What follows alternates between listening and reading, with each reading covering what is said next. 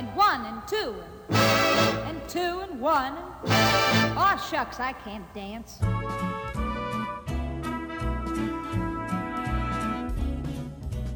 Hello and welcome to Stories from the Open Gov, a podcast dedicated to telling the stories about what open government and open data look like. My name is Richard Pietro, and today I'm joined by Nathaniel Heller. He's the former co-chair of the Open Government Partnership and co-founder and former executive director of Global Integrity. That's a transparency and anti-corruption NGO. But you might be more familiar with their creation, the Open Gov Hub, the world's first co-working space focused on open government and transparency. Now he's the managing director of Geneva Global, a certified B Corp that provides advice and services to help philanthropists, charitable organizations, and corporations maximize their social impact. Hello, Nathaniel, and thanks for joining us. I'm happy to be here. Thanks a lot for having me. All right, so let's get right down to it. You published an article on March 26th, 2020, called The Strategic Philanthropist Approach to COVID-19. In it, you wrote, the short-term actions are relatively straightforward. Give money, be flexible and accommodating, and prioritize operating support to charities over programmatic grants. Can you tell us how this approach is different than what would be the traditional approach if we were not facing this crisis right now? Sure. I think the first thing to mention is that certainly those are not original ideas. There's been a lot of clamor around this.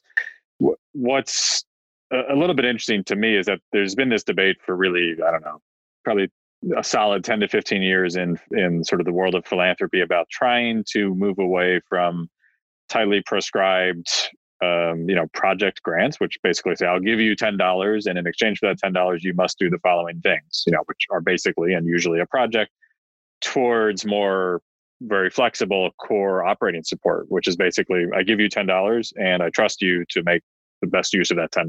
Good luck. And you don't have to commit to me to do anything with them necessarily. And that seems like what actually a lot of people think about is philanthropy in their minds, but it actually is still the minority of grant making out there in the world today. So the crisis has forced that discussion to the surface again. It's not a new one at all, but it's just forcing it back up. And it's been one of the easiest things that a lot of institutional philanthropies, as well as I think some of the smaller family foundations or family offices, something easy that they can do is to say, okay, we will try and shift existing grants away from these, quote, restricted grants towards more of the unrestricted operating type of grants in order to provide at least a degree of flexibility and fungibility to our grantees so that they can figure out ways to both cope and respond to the current crisis.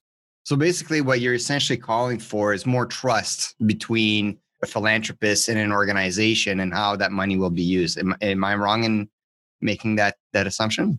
Yeah, I think that's part of it. It's about having a willingness to trust grantees to do the right thing with those dollars and to maybe reallocate them and to completely reprogram them in some cases. I was just literally on the phone a few minutes ago with some colleagues internally. We run a huge out-of-school kids accelerated learning program in East Africa. And right now, all of those kids are at home, like most of the other billion kids on the planet.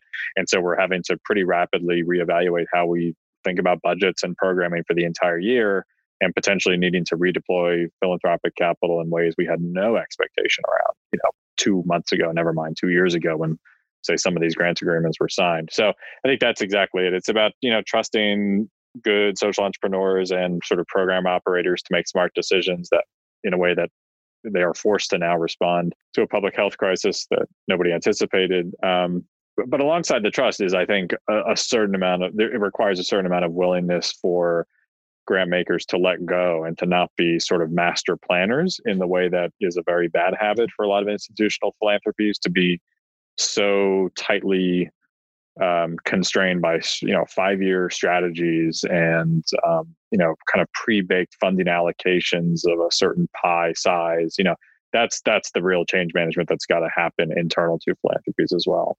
One of the thoughts that came to mind when you were explaining it a moment ago is a little bit what Netflix did to the studio model of, say, for example, television. So before sort of Netflix came around, executives, Castle Rock and BC, they would give people an opportunity to put a pilot together, and they would give the show notes, and this is what we want to do. This is the kind of show we want. It was very structured and really limited creators and creative minds to really explore. And if a pilot didn't really work so well, then they wouldn't get a chance to do a full season. Enter Netflix, and they says, we don't care. We just want content. We're going to give you the opportunity to do a full season instead of just trying to sell us on one pilot. And we'll let our creators the opportunity to really flesh out their full idea instead of just giving us a quick little bite. Is that a sort of like a bit of an analogy here for you in terms of letting these organizations really explore their own potential? Yeah, no, I think there's some parallels there. On the flip side of all of this, it's not. I think it's important to say that there's plenty of good rationale and logic for philanthropy that is tightly targeted at a certain programmatic outcome. Basically, there's a rationale for, quote, restricted grant. It's just, I think everybody's been sort of calling for this greater sort of equilibrium between the two. And yeah, but I think the parallel you described is, again, from a very different domain in terms of entertainment, but it's the similar set of dynamics at play here in philanthropy. So you also wrote in that article that during this time of need, governments and businesses can only do so much. Philanthropy will have to fill a vital gap in the coming months. What vital gaps do you see forthcoming? To me, one of them is looking around the bend in the corner a little bit in terms of what comes next. Governments and businesses, for a lot of obvious reasons, are, however imperfect, pretty well suited to dealing with immediate, crisis and relief efforts. It's hard for a philanthropy or a nonprofit to deal with the challenges of, say, procuring, tens of millions of masks, or putting hospital beds into place, or dealing with the kind of immediate public health relief that's required and response that's required. But I think where philanthropy and sort of social entrepreneurs generally can play a more leading role is in thinking through the ripple effects and the second and third order priorities that have to happen and need to be sort of debated and discussed when some of the dust settles, when the curve is flattened, so to speak. There's a bunch of interesting work and really hard and contentious debates that are going to happen around what is the new normal look like. And I think that's a really interesting place where a lot of us can play a more active role. So it's going to be less about hospital beds and masks, and it may be a little bit more about when can people go back to work and what does that look like? What about the positive effects of this crisis has had on climate change and climate mitigation, and what's going to be that debate, and a host of other really interesting, thorny kind of second and third order effect conversations that need to be had. And that's where I think there's a gap to be filled. I don't think we'll see governments and businesses necessarily lead on some of that, just because it's not their sweet spot in many respects. Well, you're the former co-chair of the Open Government Partnership, and I know many people in the community see this COVID-19 as a bit of a catalyst for change. Do you think that could very well be one of those gaps a little bit, that government needs that help to, we've come to the realization you've been right all along, and we need your help in creating this new open government way of doing things?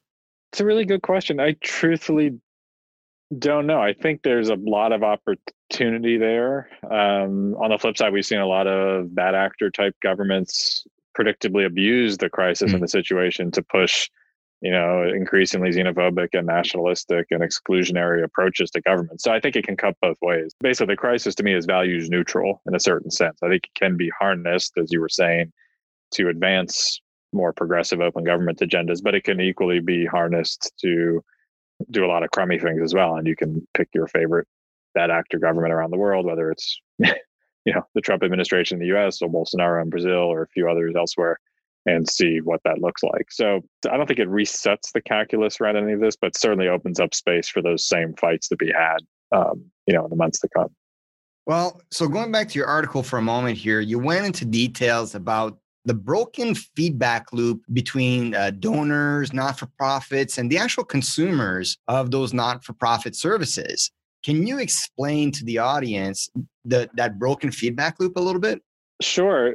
My first way of explaining that, or at least kind of tip, is to look at the work of an organization like Feedback Labs, on which I used to serve on the board of directors. So that's in the interest of full disclosure. But I think groups and the movement around something like Feedback Labs is an important place to start in understanding that philanthropy is often kind of structurally screwed up because you have a situation where instead of the quote beneficiaries of programs, whether it's certain communities or sort of marginalized individuals in a place, being able to provide feedback to those spending money on their behalf. Instead, there's a sort of disintermediation happening where you have implementing partners or program operators or grantees who instead are sort of playing middleman or middlewoman right between communities they're helping and those doling out the financial resources to make that change happen. And that's the fundamental disconnect that's always been there and probably will always be there. I don't think any of us should delude ourselves that there won't be a bit of a sort of triangular relationship. But where people have seen some really interesting breakthroughs is when they sort of tackle that design challenge head on and figure out ways of soliciting feedback very directly so that those doling out philanthropic dollars have there are ways to get a real pulse check around how communities and quote beneficiaries are feeling and experiencing aid, assistance, programmatic interventions. And when you start to really embrace those kinds of data, you start to get some really interesting behavioral change, both from donors themselves who suddenly feel actually connected to and have a source of data from actual communities, and program implementers and operators who kind of sit in the middle of all of this, who would actually start to feel a little bit more pressure to perform and to respond to community needs, and suddenly aren't just worried about what the donor thinks or perceives they're doing. That's the key, I think, shift, is getting away from that donor-grantee relationship being the most important one and starting to nudge it towards donor community or kind of end beneficiary dynamics being the ones that should really govern and drive and create positive pressure on how future donor dollars flow. It's interesting because that sounds very similar to an analogy that was given to me a number of years ago when I was first getting into the space of open government, which is there's something like the clay layer of government that sort of stops the great ideas coming from the top, whether it's like a deputy minister or an ADM. And then you have the grassroots sort of, workers within the government pushing up great ideas. And then you have that sort of clay layer in the middle that there's no seepage, there's no sort of connection from one to the other. It sounds very similar. Am I wrong in thinking this? No, I think there's truth to that. Yeah. It's this challenge of, if Philanthropy X is giving $10 to organization Y to benefit community Z, that sort of a telephone tag approach is where the breakdowns happen, right?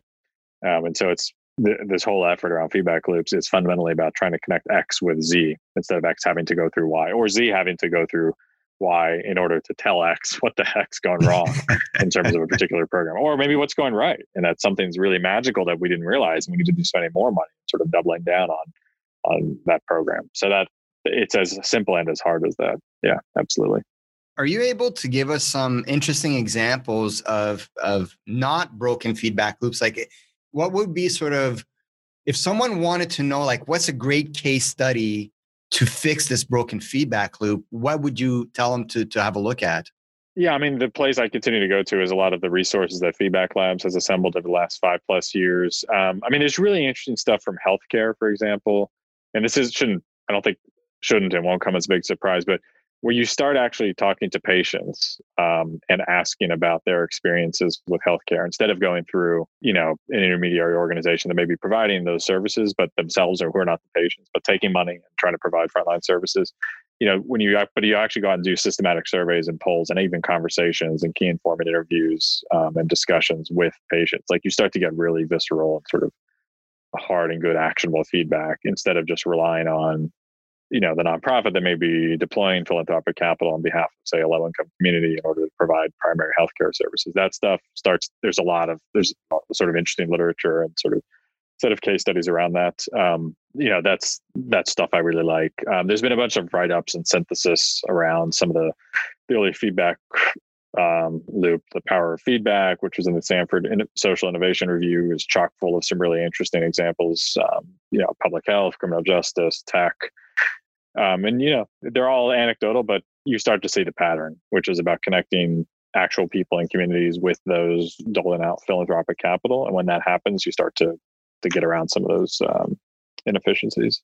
Now, again, going back to your article, because it was very insightful, you had some very strong words when it came to leadership during the COVID-19 crisis. And more specifically, you talk about how not-for-profits and charity leadership need to carefully balance between deluding themselves that COVID-19 does not present them as a potential risk and overreacting as well to the crisis. How does someone know where that line sits? Like, what is the advice for those leaders on finding that balance between overreacting and sort of the hubris that they may have? Yeah, I mean, I wish there were kind of an easy to use formula or something. It's really, I think it is an art form. And it's where, good leaders really shine, is just having a bit of an intuition and a spider sense around that kind of tightrope and how to walk it. But I think there is some truth to both of those approaches. One is to not overreact. And I can recall I've seen less of it in the last month, but in the first month of the crisis, I saw at a number of just friends and family kind of organizations and even clients of ours at Geneva Global, this sort of an anxiety driven perceived need to like do something and do something big and different and radical, and like a desire to almost freak out intentionally as a way to cope with the crisis, which is not super helpful unless it's rooted in like, our industry is collapsing and so we have to pivot right now in order to survive. I mean, there's certain industries and sectors where that may be the case, but that has to be balanced. So that's an overreaction on one end. The overreaction on the other end of the spectrum is, well, I'm not in public health, so why does this matter to me? But I mean, the economic ripple effects of this will absolutely touch everything all of us do for years to come. And if you're not thinking about those second and third order effects, you are kind of sticking your hand in the sand a bit, regardless of what sector you work in or what industry, you might operate in. It's just, this is too big and too macro to not touch pretty much everything and everybody in some way, shape, or form. So it's, striking that balance between not going ridiculously crazy just to have a cathartic moment, but also not being so blind that you get caught off guard eventually. At some point, the ripple effects will wash through what we all do. And it's just a question of when and to what degree of severity. Right now, if you're any kind of consumer facing industry, of course, you're just crippled and kneecapped. But that doesn't mean that the service industry and industries and some of the others won't feel it. The professional services won't feel them at some point. It's just a question of how, when, and, again, how severe it'll be. So I'm curious to know, and I mean, this has been a couple of months, technically a month, perhaps, since our official lockdowns. How has donors and philanthropists in general reacted to this? Are they investing more money? Are they just shifting how they're investing? Or what's sort of been their reaction to this crisis?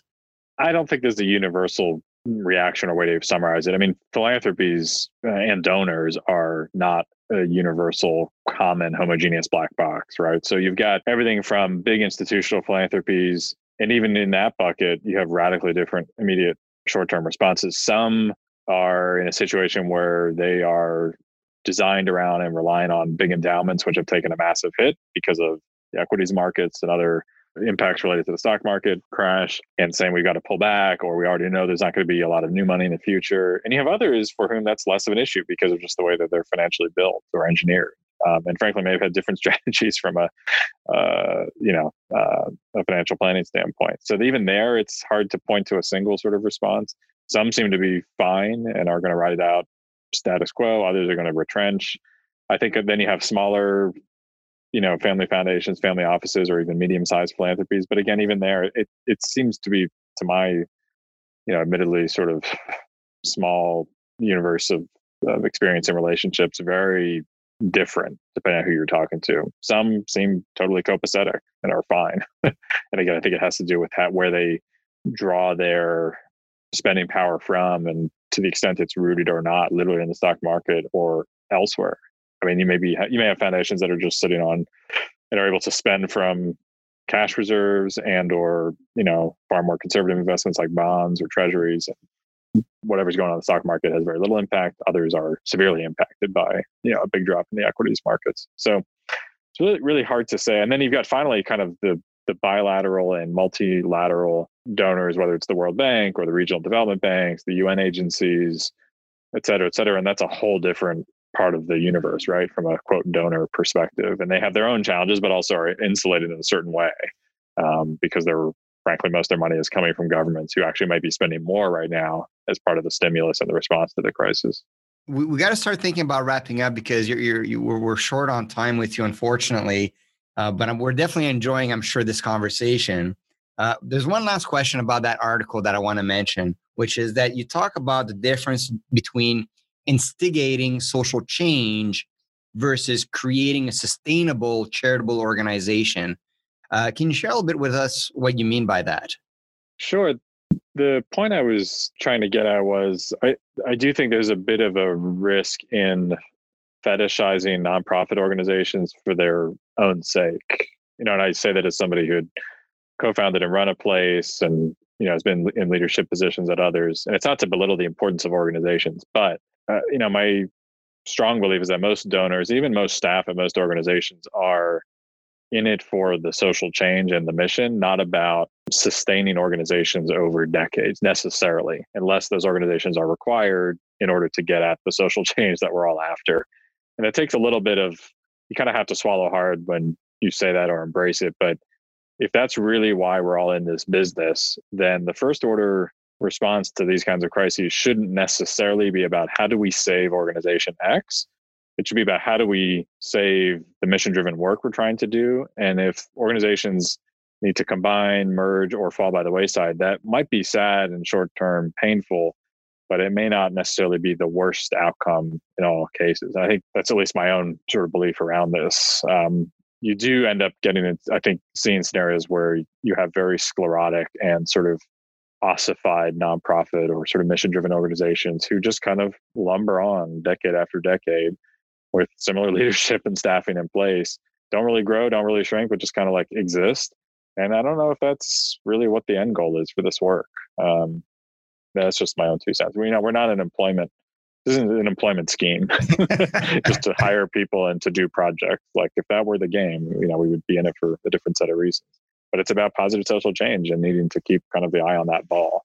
And organizations are simply a vehicle to get there. They're not the end all or the reason we're doing this. So like I said, we're running out on time, but I want to give you an opportunity here. And thank you so much for answering questions on that article. But there's a lot of things that you're working on. Are there any projects that you want to talk about a little bit right now that you're working on that perhaps the audience would be interested to know about? Yeah, we do a lot of, I think, interesting things. I mean, we're in, like everybody else, kind of navigating the waters of COVID-19 and what that means. But we've been able to, I think, keep things going on a couple of really interesting flagship programs. One of them is a big new fund that we helped to stand up and run called the Girls First Fund, which is about even in its earliest days, a $50 million plus multi-donor fund with, I think, 12 or 13 different donors who have put in money to end child marriage.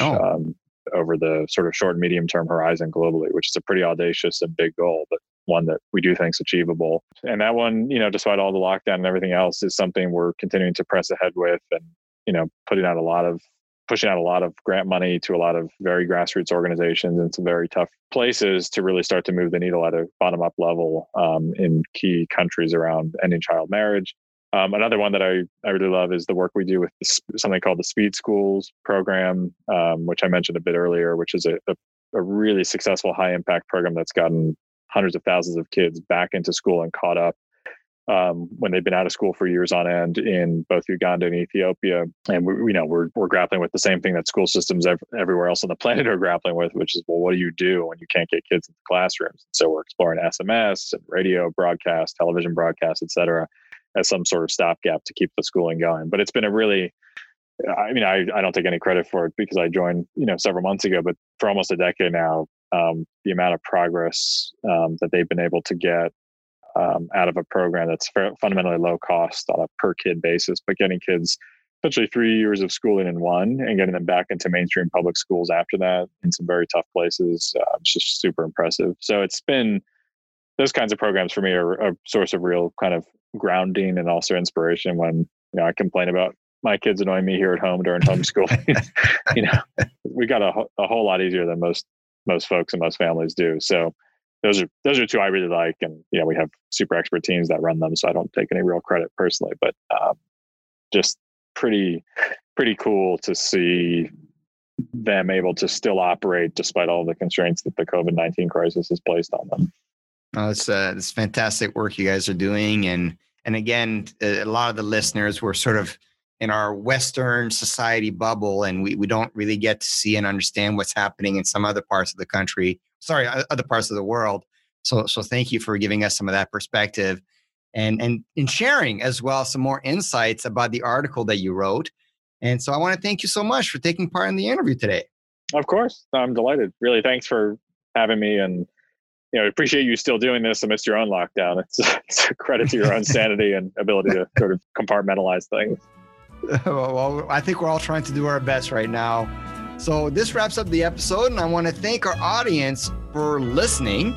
And as usual, please leave a rating or a comment on how to make the podcast better, or if there's any guests or any stories that you'd like to hear. So until next time, let's make it open.